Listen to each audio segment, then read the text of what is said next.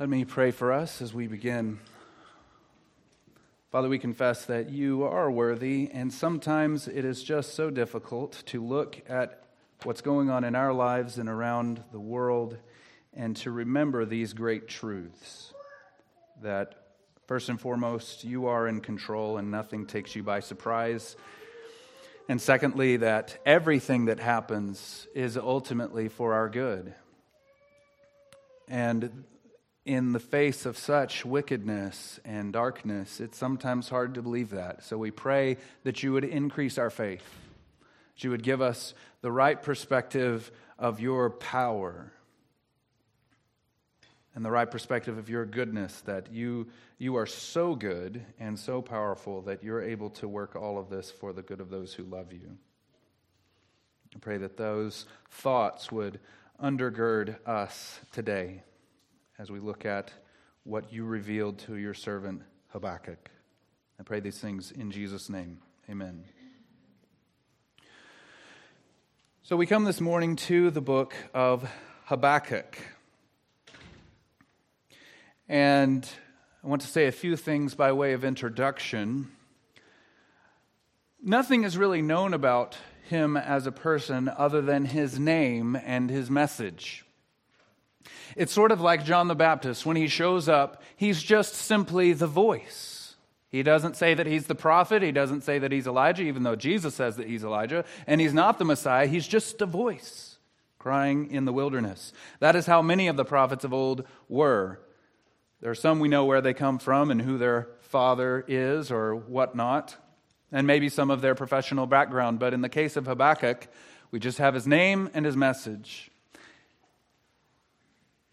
And the message itself, if you were one of the first hearers, and here comes this guy, we don't know who he is, we don't know what his pedigree is, why should we listen to him? The message itself carries with it inherent authorization.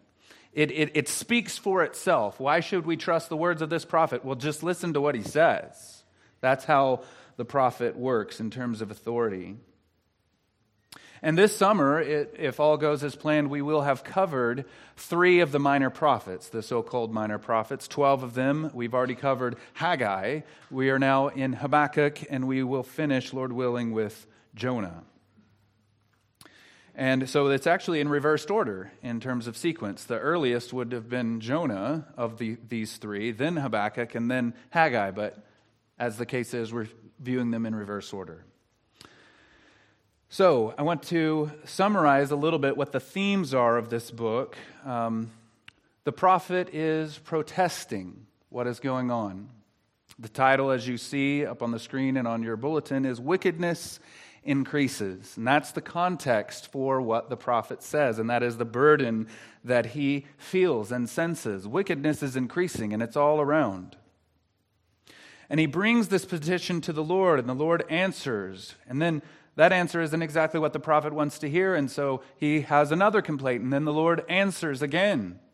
And then it ends with a psalm of praise in chapter 3. We'll address the totality of Habakkuk in 4 weeks. And many of the themes that we'll find are actually very similar to what you encounter in the book of Job. And I was leaning towards preaching through all of Job. So you can be happy about Habakkuk. We wouldn't have gone verse by verse. It would have taken maybe 3 or 4 months to go through of all of Job. But nonetheless, here we are with Habakkuk. And I think in many ways, Habakkuk is so relevant for us today in view of everything that is going on. I think the church especially needs a fresh vision, or rather, maybe better, a fresh set of lenses through which to see the world and through which to see all the events that are happening. How ought we to view these things? How ought we to be like the men who came and surrounded David when he was in his hour of need and they understood the times, the Bible says? How are we to understand the times? There are certainly many people out there who make a lot of money trying to answer that question, with all sorts of prophetic interpretations, trying to get you to buy it. And all the while, here is Habakkuk, who gives us, I believe, a perfect set of lens to see and understand the times. So, we usually begin any sermon with reading the text. We're not doing that today because there's a little bit of a need for historical reconstruction. We need to know what's going on leading up to Habakkuk so that we can understand and appreciate what he's saying in context. Typically, there's some type of historical marker, right? We saw this with Haggai in the some odd year of so-and-so's reign, right? So it gave some type of historical reference. None of that happens with Habakkuk. And the reason it's absent in Habakkuk is because his original hearers would have been painfully aware of the historical context. They would have known what is going on. It would have been clearly obvious to them. So we're going to spend a little bit of time reconstructing the history. And this is a subtle plug for our Bible reading plan. We do 3 chapters a day in our church Bible reading plan, and one of them is in preparation for the sermon. So if you read the Bible reading plan this week, you will have read 6 chapters really mainly from 2 Kings, leading us up to the events or the prophetic ministry of Habakkuk. And I was helped reconstructing this by a commentary by Palmer Robertson. So if you want to pick that up, it's very, very good. So to reconstruct the history, as you see, we have the reign of Hezekiah from the year 715 BC to 687 or 686. And just keep in mind that it's BC, so the flow of numbers goes backwards, right? And during that time, at 701 BC, that is when Sennacherib, king of Assyria, comes and lays siege to Jerusalem. Assyria had already taken the northern tribes into captivity. And here he comes and lays siege to Jerusalem. And this is affirmed in the historical record, even in the recordings in Sennacherib's palace. We see him writing down in his own journal, surrounding King Hezekiah as a bird in a cage. And we know the story. God, through the prophet Isaiah, works together with the king and brings a great deliverance. All of the armies of Sennacherib are killed in one night. And then shortly thereafter, Hezekiah is granted 15 extra years. He gets sick, and Isaiah says, get your affairs in order. God's going to essentially see you off. And Hezekiah prays fervently, and God gives him 15 additional years. And in those 15 additional years, there's probably 10 years where Hezekiah had a co-regency with his son Manasseh. And now we come to Manasseh, and he reigned on his own from 687 or 686 to 642. And he was the worst king in the Old Testament, hands down. In many ways, you know, the heel of the northern tribes was Ahab, right? We see the drama play out between him and Elijah. But even worse than Ahab is Manasseh, and it begins his reign of decline. And during that time, Assyria continues to grow in power. And during this time, the ministry of Nahum actually happens. And he declares, even when Assyria is at its height of power, Nahum prophesies the fall of Nineveh, the capital of Assyria. In 642, we come to the end of the half-century rule of Manasseh, during which time Judah had gone past the point of no return. The idolatry and the rampant wickedness was full scale. Idolatry was everywhere. Human sacrifice, all sorts of promiscuity and everything such as had never been seen. And then we get to, there's 2 years of this King Amon, and he began to reign when he was 22. And the Lord had already, under the rule of Manasseh, his patience had been spent, and he only gave Amon 2 years to rule, and then he died. And then we get Josiah. Good King Josiah. He came to the throne in 640 BC. He was 8 years old when he was appointed king, if you can imagine. And at age 16, the text indicates that he begins to seek the Lord. In his first public reform movement, where he began to remove idols and to try and push the nation of Israel back towards faithfulness to the Lord, it began when he was around age 22. And around this time, the last great king of the Assyrians was assassinated, beginning the fulfillment of Nahum's prophecy that Assyria would fall. At age 26, Josiah discovers the law of Moses, and he begins massive reform movements. It was glorious and horrific at the same time, if you read the actual historical account of all that Josiah did to get rid of idolatry.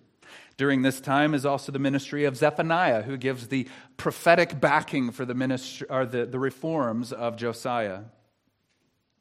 In 612, so just 3 years before the end of Josiah's reign, Nineveh falls by the combined forces of the Medes and the Babylonians, thus fulfilling Nahum's prophecy. In 609, Necho, king of Egypt, is a pharaoh. He's going up through Palestine to fight against the Babylonians. And Josiah thinks this is a threat, and he goes out and fights him, and there Josiah dies. And after the death of Josiah, we see an immediate moral decline under kings Jehoaz. He only reigned for 3 months. God was out of patience with these corrupt kings. And Jehoiakim, he ruled 11 years, but it was really just getting ready for Babylon. So after all that, after the decline, the moral decline following the death of Josiah, there we have the ministry of Habakkuk. And so if you will, now open your Bibles to Habakkuk.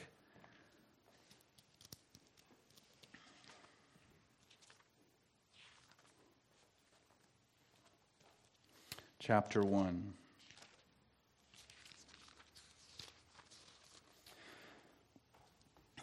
The oracle that Habakkuk the prophet saw. O Lord, how long shall I cry for help, and you will not hear? Or cry to you, violence, and you will not save?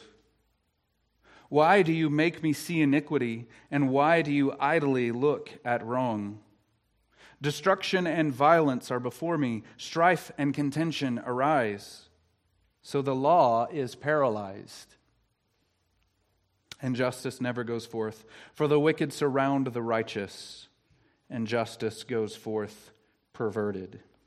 This is what is called Habakkuk's first complaint, or you could think of protest.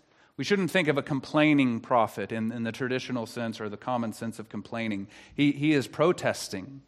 He's upset at what he sees, and he sees a discontinuity between what he knows to be true about the Lord and what is happening in the world. So let's deal with this first verse, the oracle that Habakkuk the prophet saw. That's an okay translation, but the word for oracle there is quite literally burden. The burden that Habakkuk the prophet saw. And the research I saw highly favors burden. Typically translations prefer oracle or message because of similarities with another word, but I think it makes more sense to go with burden, the literal translation. This is how one commentator put it. Anyone who in real life has had to preach the solemn message of God's destruction of the wicked will have no trouble agreeing that this word is a burden to bear. Have you ever had to tell someone something that was uncomfortable, that was hard to say and doubly hard for them to hear? It feels heavy. So this signals to us right away that all is not well, and what we are about to hear is burdensome. I had someone tell me that just recently. I told them something and they said, that's heavy. We're speaking metaphorically, but we know what it means. When we hear bits of truth or a recounting of something that's happened or something that needs to happen, it feels weighty. So this is the burden that Habakkuk saw.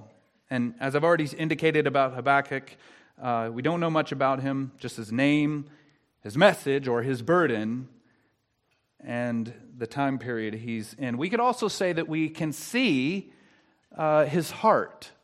in this, when we went through Haggai, the prophet, he just speaks these very clear, concise messages, and we don't really see into how he works as a person. But the prophet Habakkuk is unique in many ways. In one of the ways is that it's a dialogue between the Lord and the prophet. And so we see his own passions, his own inner wrestlings with the world and what's going on. So we see his heart. And then it says, the oracle or the burden that Habakkuk the prophet saw. He saw this. How do you see a burdensome message that in its content is a dialogue between yourself and the Lord? How do you see that? The term stresses that even though Habakkuk is a participant, he's a voice in this dialogue, yet the whole conversation is revelation from God. He sees the whole thing. It might be, or perhaps it was, a vision directly from the Lord. And in this vision or dream, he sees himself having this conversation with the Lord. And the whole thing is from the Lord himself. So in this vision that he sees, this burdensome revelation from the Lord, what does he see himself saying? What is this burdensome protest that he has? It has 10 elements. It has 4 questions and 6 statements. 4 questions, 6 statements. And here is the first question. O Lord, how long shall I cry for help, and you will not answer? Is that not a burdensome thing to say right out of the gate? O Lord, how long, that statement right there, could be a summary of this first protest that he gives. And in fact, it could be a summary of the entire book, the entire burden. And I think it resonates with us because we see this throughout Scripture and we feel this. If you are one attempting to be a faithful follower of the Lord, that statement, how long, O Lord, resonates with you on many, many levels. We read one of them this morning, Psalm 13. How long, O Lord, will you forget me forever? The martyrs beneath the throne in the Revelation to John, their blood is seen as crying out to the Lord as the ages pass on. How long, O Lord, will you let this go on? How long will you delay in avenging our blood? But I want us to consider something. The Lord is the one who has been saying, how long, from the first and the longest. This is a sampling of what you'll find in Scripture that the Lord himself says. How long will you refuse to humble yourself before me? That's the first time that phrase is used in Scripture. How long will you refuse to keep my commandments and my laws? How long will this people despise me and not believe in me? How long shall this wicked congregation grumble against me? How long will your wicked thoughts lodge in you? How long will it be before you are made clean? How long will there be lies in the hearts of the prophets who prophesy lies? How long will you waver, O faithless daughter?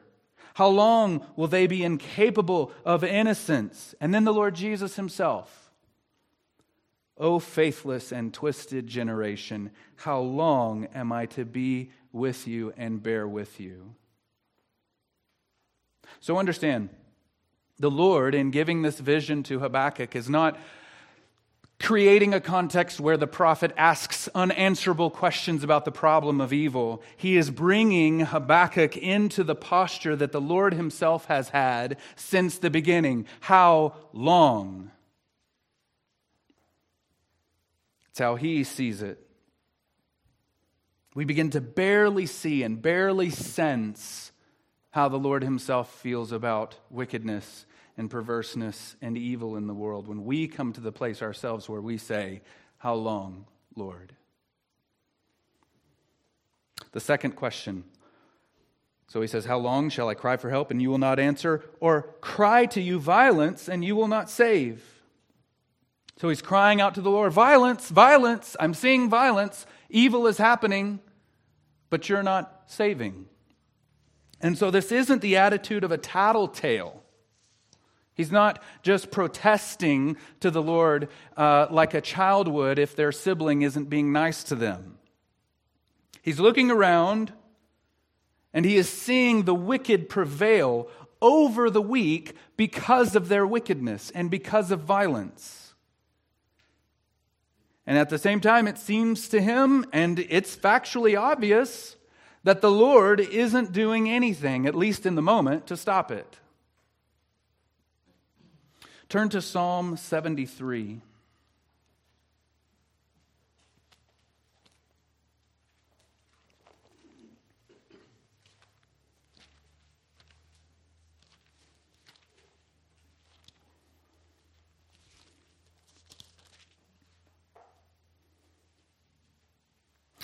Beginning in verse 3, "For I was envious of the arrogant when I saw the prosperity of the wicked, for they have no pangs until death. Their bodies are fat and sleek. They are not in trouble as others are. They are not stricken like the rest of mankind. Therefore pride is their necklace. Violence covers them as a garment. Their eyes swell out through fatness. Their hearts overflow with follies." The wicked prosper by means of their wickedness. And it seems sometimes like the Lord isn't doing anything about it. The third question he asks, "Why do you make me see iniquity?" In 2 Peter we read that Lot was tormenting his righteous soul over their lawless deeds that he saw and heard. And so there's some similarities with that Habakkuk is there in the midst of a perverse nation, and he's having to see all this violence and corruption, and it is causing some type of soul torment. But in Lot's case, he could have left Gomorrah whenever he wanted to, Sodom whenever he wanted to. For Habakkuk's case, he has nowhere to go. There is no righteous city anymore because there's perverseness. And is that not the case in our lives? When we see wickedness increasing and persisting and thriving, it causes distress. And just as an aside, this is for free. This is why I think we should all spend so much less time on social media. It's doubtful you were ever created or equipped to see that much iniquity.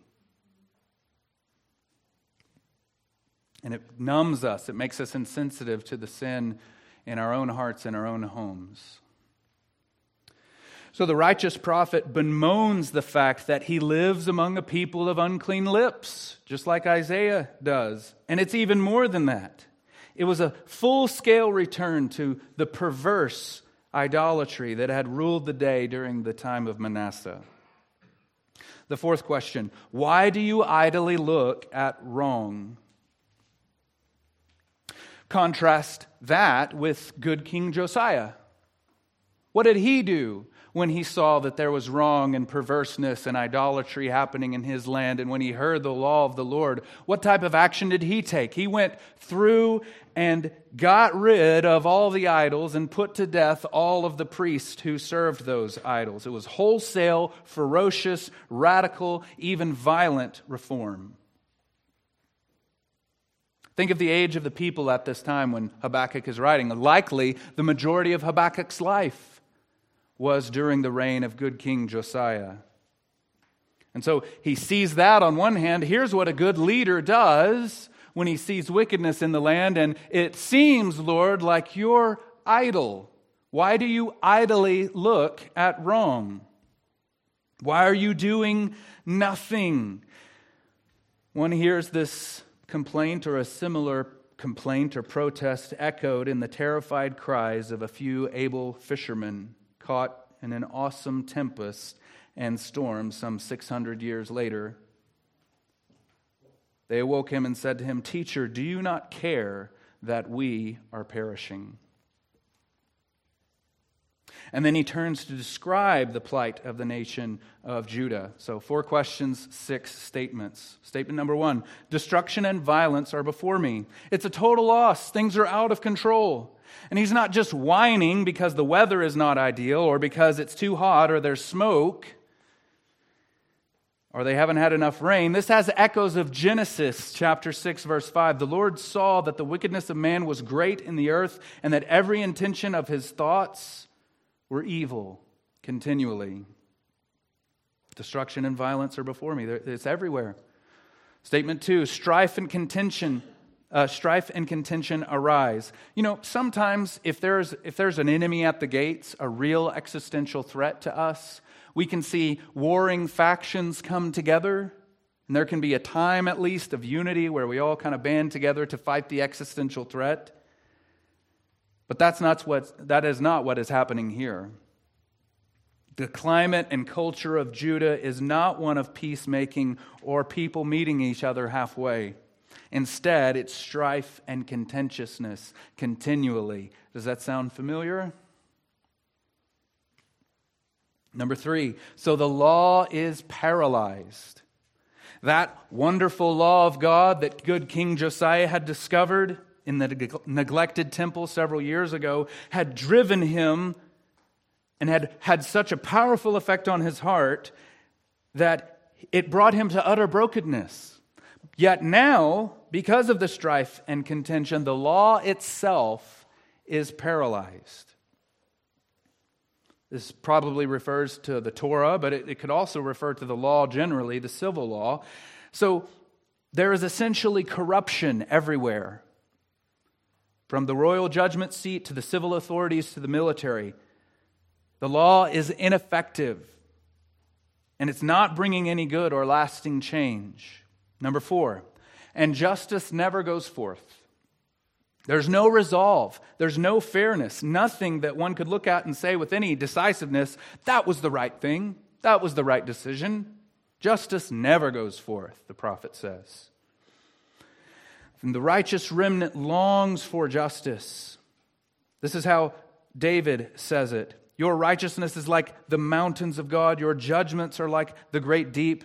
Man and beast you save, O Lord. And someone who loves the Lord wants his righteousness to go forth. He wants justice to go forth.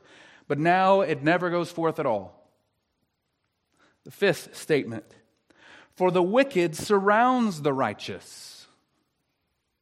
And here's the first clear indication that there are still some righteous in Judah at this time. It's like Isaiah, he refers to I and the children that God has given to me. So his disciples and his real children, that little band of people in Israel at the time was all that were left. Or Elijah, I have kept for myself 400 men who have not bowed the knee to Baal. There's this little band of the faithful left in the land. Their hope is in the Lord. And you really need to mark this word righteous. It will become very important in chapter 2 next week. It's a little beleaguered, battered, persecuted, and oppressed group of those barely holding on in the midst of harsh and wicked people. They're surrounded by the wicked, cut off on every side with no way of escape. Number 6. So justice goes forth perverted. So earlier he says that justice never goes forth, and yet there's still a kind of justice going forth, but it's perverted. The courts are still functioning. The king still sits on his judgment seat. The officials are carrying out all their edicts. The military is still enforcing things and maybe keeping the peace, but it's a perverted justice, which is intentionally oxymoronic. Perverted justice, that's a contradiction. It's like a knockoff brand. Can you imagine spending full price for what you thought was the premier brand of whatever product you're buying, a backpack, a car, or a purse, or whatever, and you find that it was a knockoff brand, not as nicely made, and it falls apart in less than a year when you had paid the premium price for the ideal product? It looks like it. It looks like what you wanted to buy, but you start using it and start seeing what it's really all about, and it's not. It's perverted. The righteous want justice. They want righteousness, but what they get and what they're forced to see is perverted justice, a counterfeit justice. So, we've heard and examined the prophet's complaint, his solemn and honest protest to the Lord. And now we'll see how the Lord answers. But before we get to exactly how the Lord answers, just for a moment, I think it's very important for us to ask this. It's very important for you, even as Habakkuk himself is in a dialogue with the Lord. It's very important for you to be in a dialogue with Scripture and to be asking questions back and forth as you read through. That's what it means to study and meditate. And here's the question. How do you think Habakkuk is wanting the Lord to answer? What would he anticipate to bring such a complaint, to bring such a protest to the Lord? What could he want the Lord to say? What would be the ideal response? I mean, what could be done with a situation that bleak? Here are a few options. I'll give you 3. Maybe spiritual revival. That the Lord would so move and descend in power among the people that they would be broken over their sin and they would come to a point of contrition and repentance and begin seeking the Lord. That's one option. Number 2, maybe another king like Josiah. God certainly has the ability to kill any king that's in place and bring up another king. Why doesn't he just do that? Why don't we have Josiah part 2 and get all the idolatry out and return justice to the land? Or maybe a plague or famine, at least. You rewind back to the Judges, and God oppresses his people when they fall into sin with all sorts of afflictions, and then eventually they repent. They turn to the Lord. There's maybe a few other options or ideas you could think about that Habakkuk would want the Lord to answer with. Now, I want to say, Habakkuk was very likely aware of the prophecies and predictions that Isaiah had given to King Hezekiah. We'll get to those in a minute. But perhaps the Lord would pardon. Perhaps the people could repent and the Lord would delay again the day of reckoning. He had done so with Nineveh, right? Had that not happened, he sent the prophet Jonah, as we'll see in a few weeks. Repent, or God's going to destroy your city. And they did. And we see later through the prophet Nahum, destruction was decreed because they fell back into sin. So Lord, if you have patience with such a city as Nineveh, can't you have patience with us? Can't you send us another prophet? Maybe Habakkuk is feeling a little bit of inadequacy that his prophetic ministry maybe has failed. It hasn't produced the repentance that we see in Nineveh. Surely the Lord would have some compassion and show mercy if we could just all turn from our wicked ways. But what does the Lord answer? The Lord's first answer comes in verses 5 through 11. And there's no clear shift that says something like, and he answered, or the Lord answered to me, or the word of the Lord came to me, which actually shows the unity of the whole thing. That this is something that Habakkuk just saw, that it was all out there in front of him to see. It's all divinely inspired. And here's what the Lord says at first. This is the primary response. Look among the nations, see, wonder, and be astounded, for I am doing a work in your days that you would not believe if told. So he says, look, see, wonder, be astounded. It's a fourfold command to pay attention, to look closely, alerting us to what he's about to say. And he says, be astounded. And I think it carries the flavor that God is unveiling something, that a master plan maybe that he's been working on for a while, that kind of it's unbelievable. It breaks expectations. It's counterintuitive. It's not the answer that the prophet will like. It's going to cause him to be astounded. And here it is, on its own, just this statement. For behold, I am raising up the Chaldeans. The Chaldeans equals Babylon. A big people group within the Babylonian Empire was the Chaldeans, and in fact, the famous king Nebuchadnezzar was part of what is called the Chaldean dynasty. Okay, so it means essentially the same thing: Chaldea, Chaldeans, Babylon, Babylonians. Here is what Isaiah says to Hezekiah. Back, if you're looking at your handout, back that many years before, right after Sennacherib was turned away, within the space of about a year. Here's what Isaiah says: "Behold, the days are coming when all that is in your house and that which your fathers have stored up till this day shall be carried to Babylon. Nothing shall be left, says the Lord." I think Habakkuk likely knew of that prophecy. And he knew that one day there would be a day of reckoning coming and that it would be by means of Babylon. But Hezekiah wants to maybe delay it a little bit. He wants another king like Josiah to delay it. He wants God's mercy to come and compassion to come and give us a chance to sort it out. Send your Spirit to revive us. But no. The Lord had no more provisions for repentance. No, he would not relent from the disaster that he has planned. Time is up. And there's no more chances. His patience is spent. Judgment is decreed. And Babylon is coming to work a final destruction against Judah, and the holy city, Jerusalem, will fall.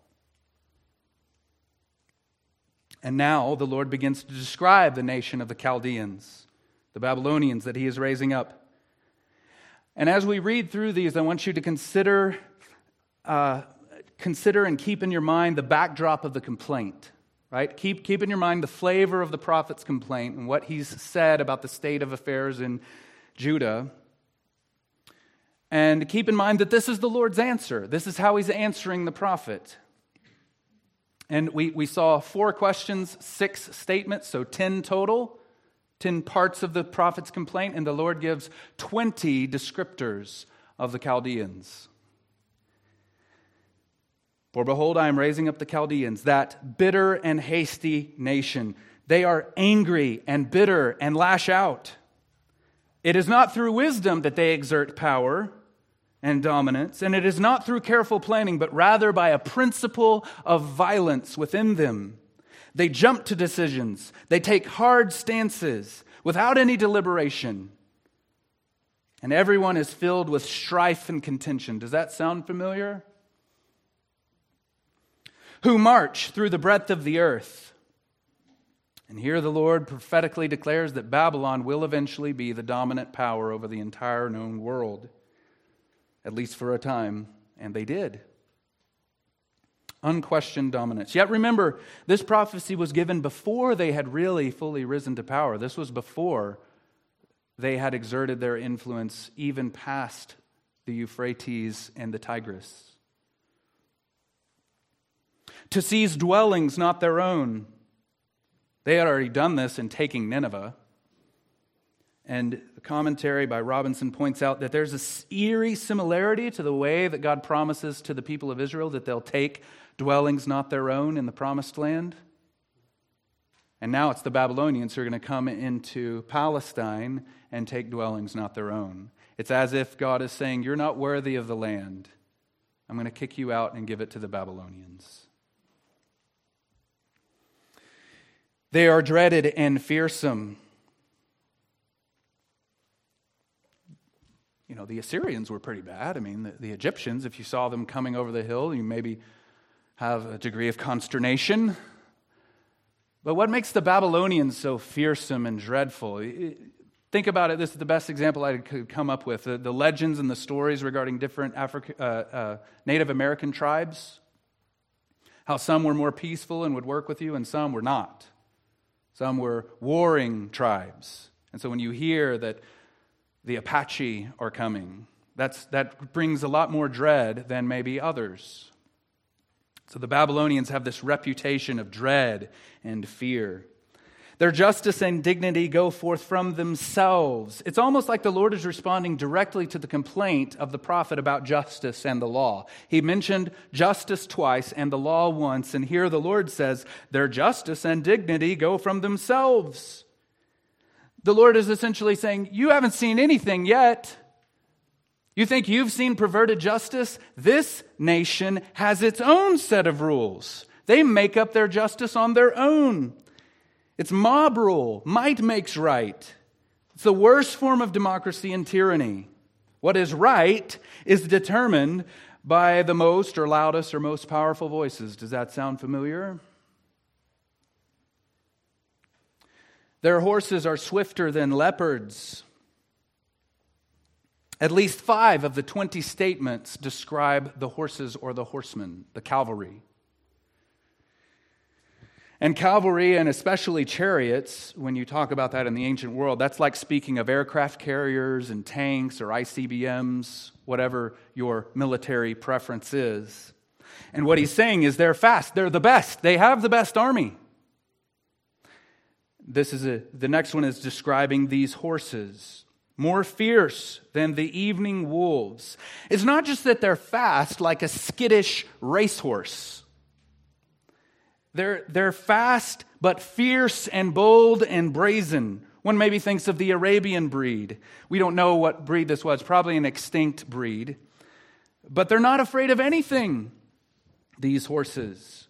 And what's interesting about horses is that the training and nurture that they're given has a lot of influence on the temperament of the horse, at least individually. And the people of the Chaldeans, that bitter and hasty nation, is rubbing off on their horses. Their horsemen press proudly on. Power begets pride. And this is what is happening with the Chaldeans. They've got all the horses, they got the best horses, they got the best chariots, they have the best army, and they march proudly on. I think there's a verse in Proverbs that there's nothing so proud as a king when his army is with him.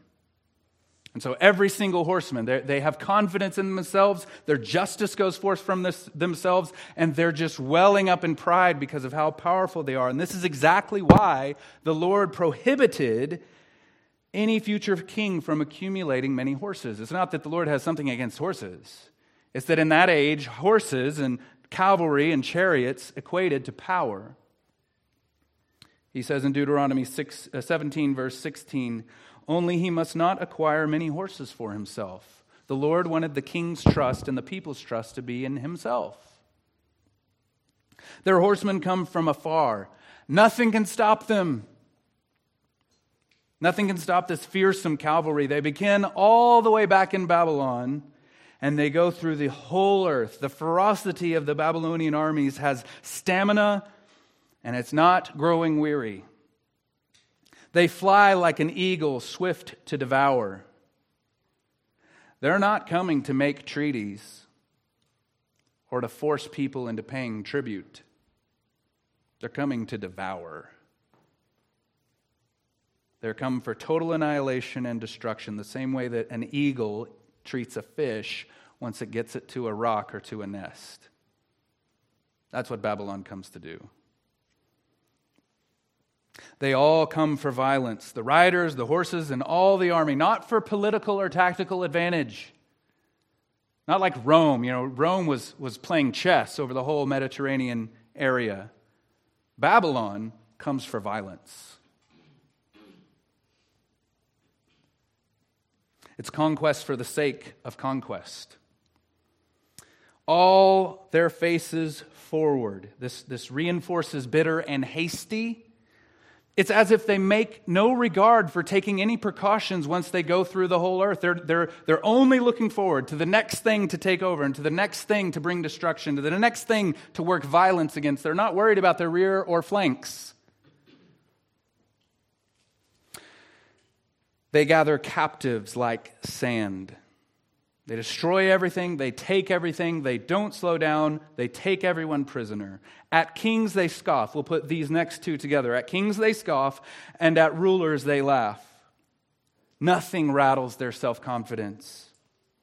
No ruler or king, no matter how legendary they may be to others, even makes them pause for a second to count the cost of battle. They run into the fray of the conflict laughing. And they win. They laugh at every fortress, for they pile up earth and take it. So a fortress in the ancient world was no laughing matter, right? Because we had no cruise missiles. We had no bunker busters back then. If a king had a fortress or a tower or a keep, they could preserve that for a while, especially if you had access to water like Hezekiah did. Hezekiah was able for a time to repel the whole Assyrian army because he had access to water in his keep, Jerusalem. But Babylon comes and laughs at fortress. Why? Because they have civil engineers. They're handy with a shovel.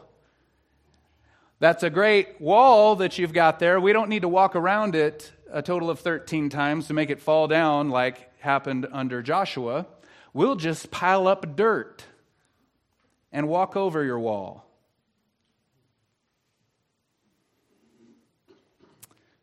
Then they sweep by like the wind and go on. Once they're done, it's clean it up and on to the next one. Rinse, wash, repeat. They're like a swarm of locusts. There's echoes in God's description of Babylon with his 10 plagues. This is Attila the Hun on steroids. And remember, the Lord is the one raising them up. This is God's answer to the prophet's complaint. I am raising up the Chaldeans. He's working in their midst before they have total dominance to raise them up to be this.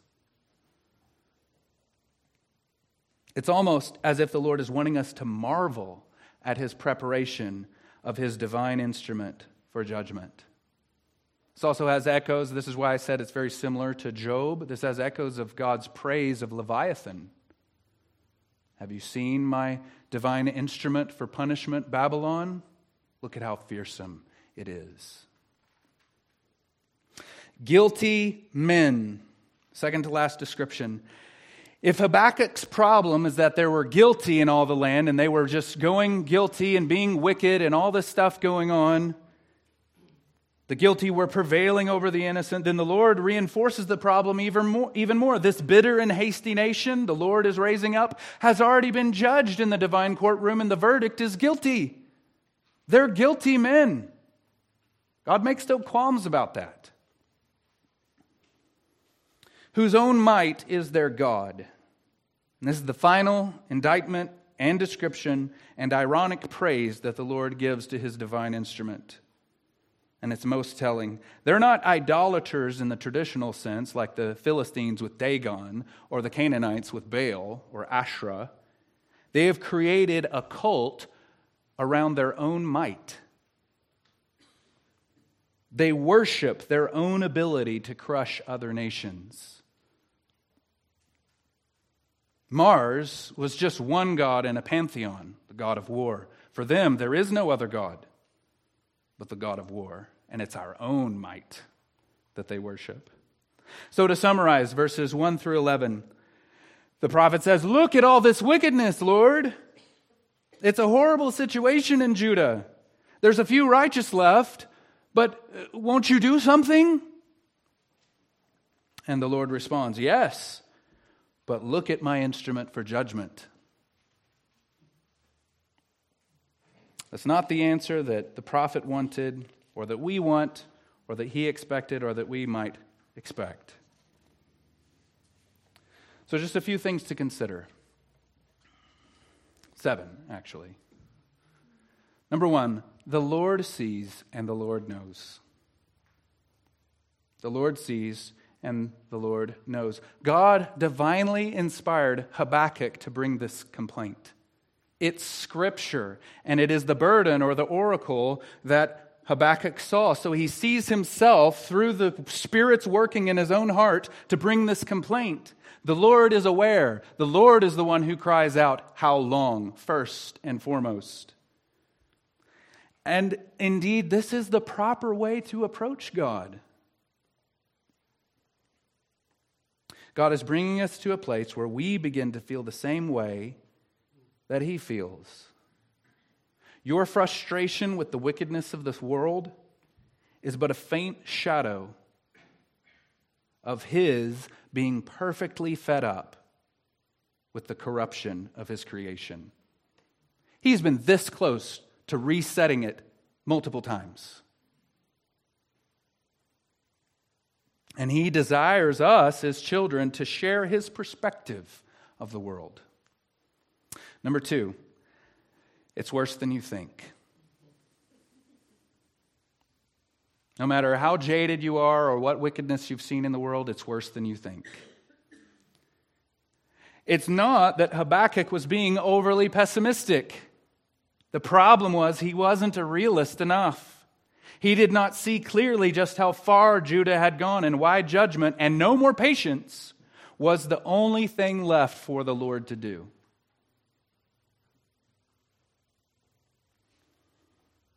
The atheist thinks that they have a leg up on Christians because of the problem of evil. They'll say something like this: if you have a loving God who's all-powerful, how can there be evil? They don't see, one, the logical inconsistencies in that question, but secondly, they have no idea just how bad it is. They think they see wickedness in the world and they're like, aha, we've got you. But God's answer is, you don't know the half of it. And honestly, nor do we. Rarely are we afforded the opportunity to see the horror of sin and to look at wickedness right in the face or in the mirror, as the case may be. And rarely ever do we catch a sliver, a tiny glimpse of what God sees. So just know that the matters are far worse, and God is at work in the world, even now, to eradicate all wickedness once and for all. And who may abide the day of His coming? And who will stand when He appears? Number 3, God is sovereign. God moves the wheels of all human history to accomplish His purposes for blessing and for judgment. This is how Proverbs 16 verse 4 says it: God has prepared everything for His purpose, even the wicked for the day of disaster. We need to see the world through the lens of Scripture, and it can bring you so much peace. That's where the prophet ends up. We'll get there in a few weeks. Peace comes not because we can interpret every little thing in the headlines through a shoddy, fantastical interpretation of Daniel, Ezekiel, and the Revelation to John. But rather, peace comes through seeing the wisdom and work of God clearly revealed in the unfolding of human history. This is how He works. Babylon itself is His divine instrument. Number 4, judgment begins at the household of God. This is the most painful and unexpected problem that Habakkuk has. We'll see this next week. The reason this answer from the Lord is unacceptable on one level is because of this principle: judgment begins at the household of God. Why use a nation more wicked than us, whose might is their own God, to discipline us, Lord, your people? Wickedness increases because the Lord must often discipline His people through means of things more base and faithless than we are. Don't you see that must be part of our thinking with how we interpret what's going on in the world? That judgment begins at the household of God? And our response is to complain, to not be happy with God's means of disciplining His people. We rattle our fist at that bitter and hasty nation, whichever one that may be. So, number 5, don't point fingers at Babylon. Their time will come. We'll see that as well. God promises to punish Babylon for her own sin. But standing from this perspective, from this point, sharing the perspective of the prophet Habakkuk, which bothers you more?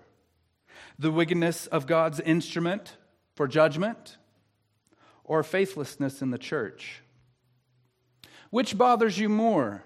Sexual perversion and gender insanity in the world, or more immorality and idolatry within the church? Which bothers you more? Injustice in the courts and corruption in government, or the injustice of not honoring God like He should be honored in the church? Which bothers you more? The infringing on your rights and privileges in our day, or a lackadaisical, haphazard perspective towards the life-dominating commands of Christ and His apostles in the church? Which bothers you more? Potential and actual new orders about not gathering, or the fact that when most churches gather, it is, as Paul says, for the worse and not for the better? Which bothers you more? Real and potential governmental mandates to wear a mask, or the fact that the mask we all wear of hypocrisy rarely ever comes off? Here's what Richard Sibbes says about this perspective of a tender heart towards the church.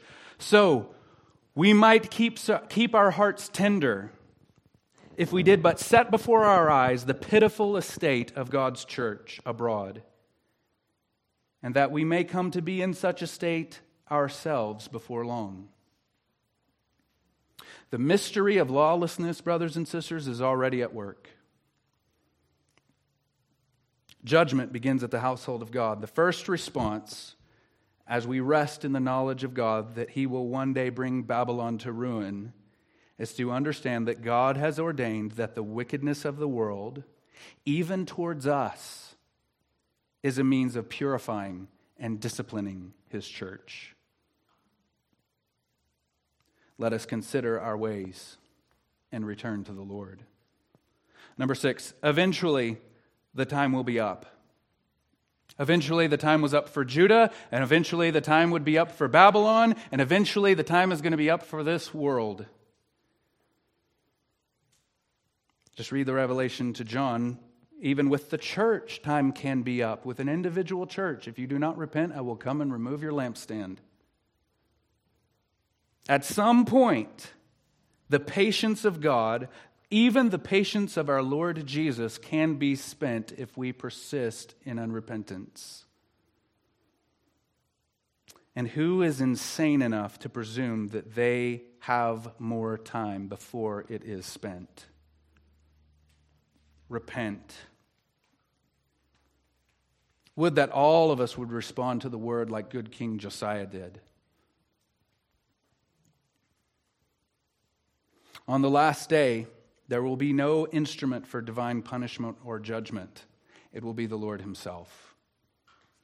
And those who are not reconciled to God by the blood of the Lamb will cry for the mountains and rocks to crush them, to hide them from the wrath of the Lamb. Number 7, rest in the hope of the gospel. This has been a heavy text. It's a heavy 11 verses. There's no way to make it shorter. We've got to talk about this. This is how the Lord works. But the hope is coming in chapter 2. Rest in the hope that the righteous will live by faith. That righteous group, that beleaguered little group that is going to be swept away when Babylon comes through, even though they're righteous, they will live by faith. The Lord will build His church, even in the midst of a world that is opposed to us and increases in wickedness. God will build His church. And in Christ, if you turn to Him in repentance, there is no expiration date on His patience or kindness or forgiveness. Let's pray. Father, help us understand the mystery of lawlessness and how You work in the world. Give us a fresh set of eyes to interpret and understand the times. Help us understand that judgment begins at the household of God, and to consider our ways and repent. In Jesus' name, amen.